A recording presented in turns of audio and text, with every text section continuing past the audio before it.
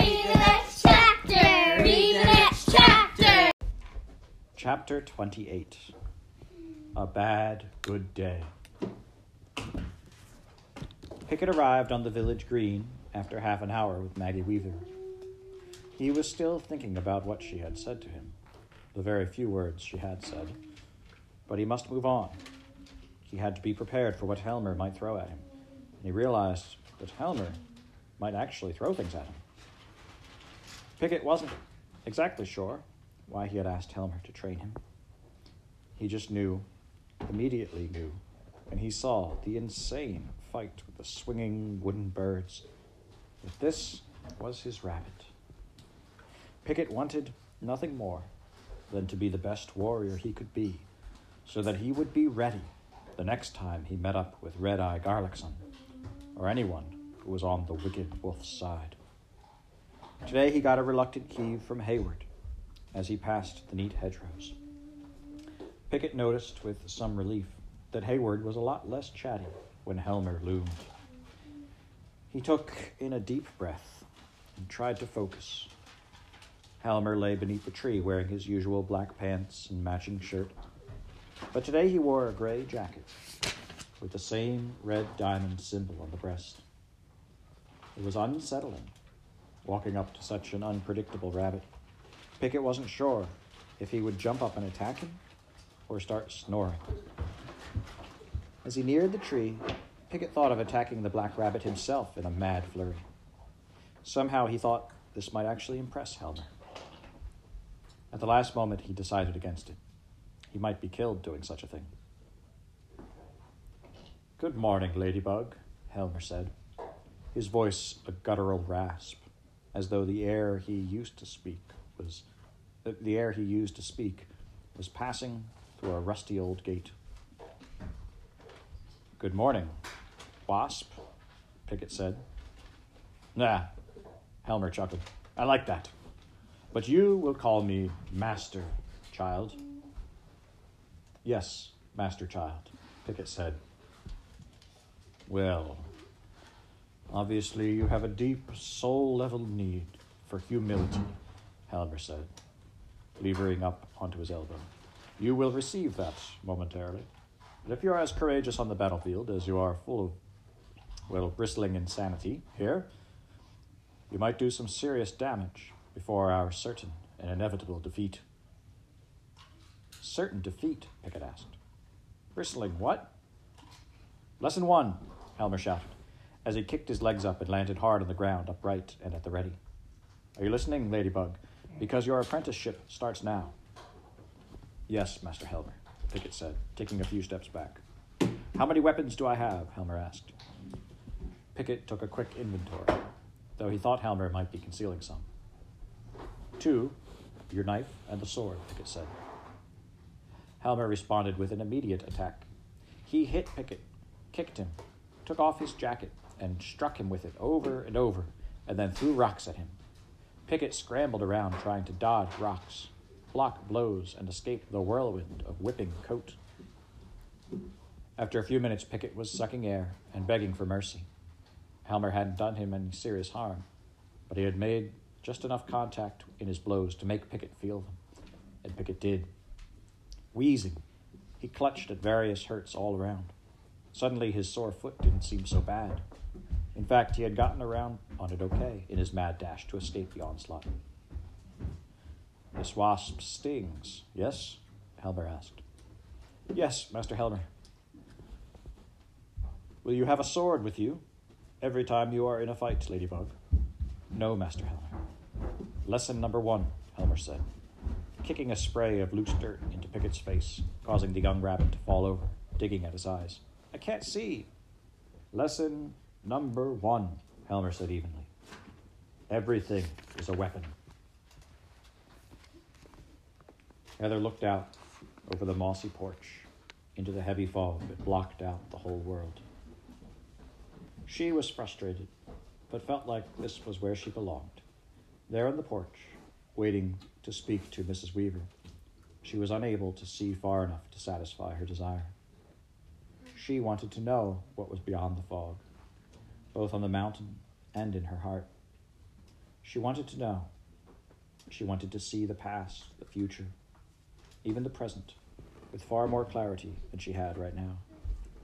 After she had sprinted away from King Whitson's garden and the overheard rumors, the stray pieces of her family's painful secrets, she had run to her room. She had tried to think, tried to reason out answers to the riddles surrounding her. Giving up, she had run to hallway round, and then to this porch, hoping to speak with Maggie Weaver, the sage of Cloud Mountain. But all she had done for an hour was wait and peer off into a cloud barrier that summed up all her frustrations. She glanced at the artists, painting their imaginary scenes of beauty, and wanted to spit at them. She didn't, but she felt like she might scream. Maybe then someone would pay attention to her and give her some answers. She sat on the mossy stone, leaning against the gray mountainside, and wept quietly. She worried and wondered, and finally dozed off. "Are you all right, dear?" It was Maggie Weaver, bending over her and touching her face tenderly. "You were calling for your father." Heather came awake, saw that she was still on the porch and that Mrs. Weaver's kindly face was before her. "I'm sorry," she said, not really thinking. "Don't be sorry, girl," Mrs. Weaver said. "Just come along and let's talk a moment." Heather rubbed her eyes, still wet, and followed behind the hunching form of Mrs. Weaver. They sat down. "I'm sorry," Heather said again. "For what?"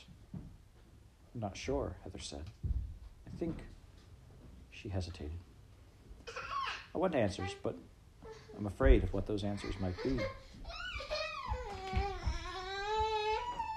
"This is from wisdom, child," Mrs. Weaver said. "Growing up is terribly wonderful, but often it's also wonderfully terrible. A riddle of words amounting to nothing, a stuttering cleverism that falls as short as my feeble steps. But this is true, a teacher could become rich if he ever perfected the art of helping mature students unlearn many awful things. Enjoy your innocence, my dear, even if it only lasts a day." Pickett limped through hallway round, hurting in a dozen places. Hobbling through the door, he made his way past the bending, intent painters, up the stairs to the level where Mrs. Weaver always sat on the far side. His vision was still spotty from the dirt kicked in his eyes, and one eye was all but swollen shut from a rock that had struck him dead on.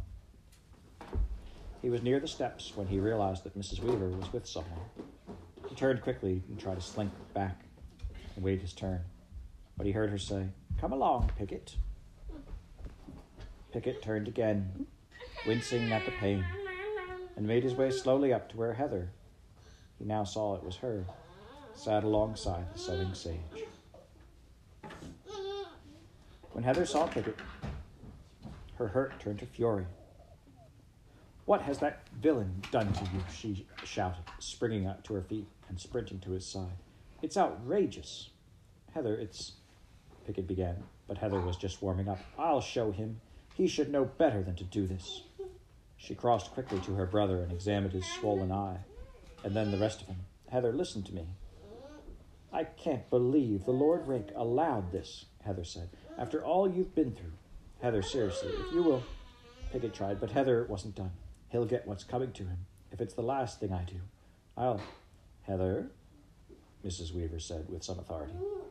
"Yes, ma'am," Heather said, a little stunned by Mrs. Weaver's tone.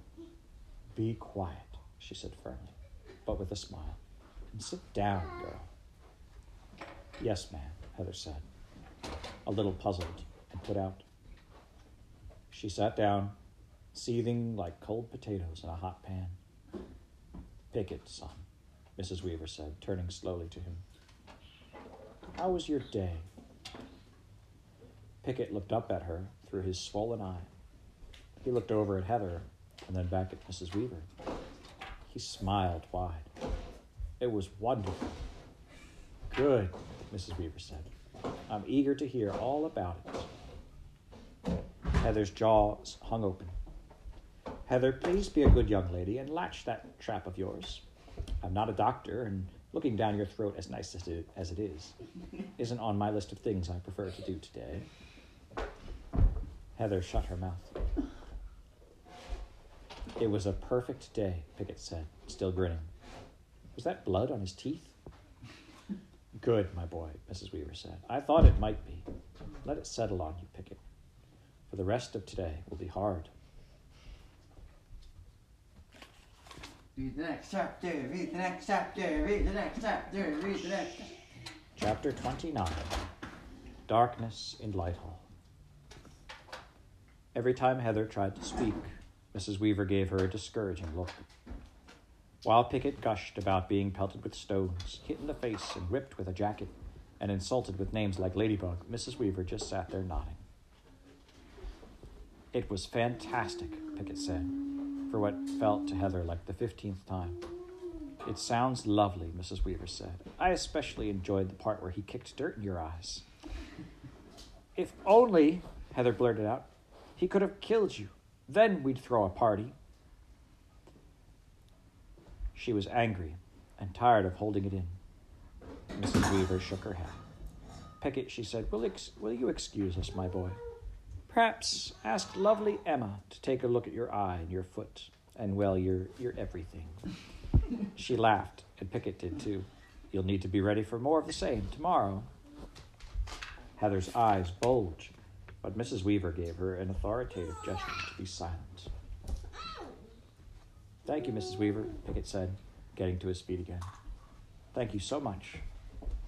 He smiled apologetically at Heather and limped off. When he was gone, Mrs. Weaver smiled at Heather. You must let him be who he is, Heather. You must let him become what he will become. Like Helmer, she said, astonished. No, dear, she said. Like Pickett. When Heather finally made it down to dinner an hour later, she found Emma, Pickett, and Hayward all sitting down to eat. We waited for you, Pickett said, his mouth full. Thanks, she said, with a little smirk showing. You're here laughing up a storm with a gang of friends, smiling like you found lost treasure, and I'm stomping around getting lectures about correcting my attitude. She threw her hands up. Did someone throw the world in reverse today? Everyone laughed, including Pickett. Pickett laughed. This showed her that she had been wrong somehow, and that Mrs. Weaver was right. Heather felt a spark in her heart as she saw a small glimmer of the old Pickett. Maybe even the new Pickett. Maggie Osage, she thought. How well she has earned that name. Heather went to get some soup, a delicious-smelling mixture of parsley, potatoes, and broccoli.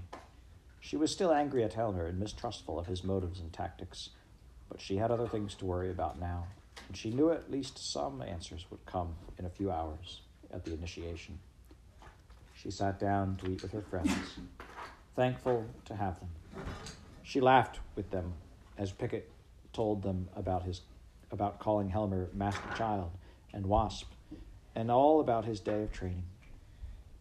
Emma had early apprenticeship tales of Dr. Zeiger's strange language and confusing orders. Hayward talked of a new method for calculating the straight edge, and how it would only take him 6 months to build, and how he'd saved half the coins to buy the supplies. Everyone laughed, and after a moment, Hayward joined them. Heather relaxed. For the moment, she almost forgot about her absent father's honor, her brother's crazy mentor, her own crippling fear of doing what she felt inspired to do, the deadly, dangerous world, and all the horrible mysteries surrounding her like an evil army in the dark. Almost. Her smile was real, but a labyrinth lay behind it. It was dark. Heather and Pickett walked through King Whitson's garden and up to the front door of Lighthall. Pickett was still limping a little. The garden was as lovely at nightfall as it was in the daylight. The moonlight added a glow to everything, making a garden all blues and blacks with a silver glint. Heather was heavy-hearted while Pickett was smiling. She hadn't felt like she should burden Pickett with what she had overheard earlier, especially on a day when he was happy. The only day he had been at all happy since their adventure began. Heather knocked. After a few moments, Lord Rake opened the door and beckoned the two to come in. They came through a dim, narrow hallway that ended in light. Heather walked in, head down, behind Pickett. She bumped into her brother. "Pickett," she said, annoyed, looking up at him. As she raised her head, she saw what caused him to stop. The room was lovely, both serious and arresting. It was round, wood-walled, but set off by stunning multicolored glass scenes of incredible height. Heather gaped, walked forward, and slowly spun around, trying to take it all in. She imagined it must be all breathtaking bursts of light in the daytime. Here in the moonlight, the scenes were duller, more subdued, but still peaceful. She walked around silently, reverently. Here was a place for contemplation, for humility. She read 1,000 calls to awe in that room before she knew anything about why it had existed. She gazed at the high ceiling, the carefully carved wooden walls, and the bright, gigantic windows of colored glass. She walked to the middle of the room where Lord Rake stood alongside Uncle Wilfred. She spun again, slowly, and tried to take it all in. The colored windows were pictures, clear and fine. There were scenes of war, of armies colliding, of single combat. There were characters, most notably a tall brown rabbit with a crown glittering in the sunlight and a burnished blade in his hands. Heather noticed that these windows were tales, and each told the story of some event. There were 8 on display. A huge cloth covered 2 others, glazier's supplies neatly stacked on the floor beneath the 10th. Was it incomplete? Heather was already thinking of it as the room of 10 tales, 10 windows, but each window had several scenes, so each was a complex story. "It's King Jupiter, isn't it?" she asked, pointing to a window made up mostly of red. It featured a beaten wolf and the heroic rabbit descending on him with his death-dealing sword as the red sun set behind them. "Yes," Uncle Wilfred said, his voice a little hoarse. "It's the king." "Garlax?" Pickett asked, as they looked at the wolf. Uncle Wilfred nodded. "I understand you came across his son, Red-Eye," Lord Rake said. They nodded. "He is a deadly ally of Morbin Blackhawk.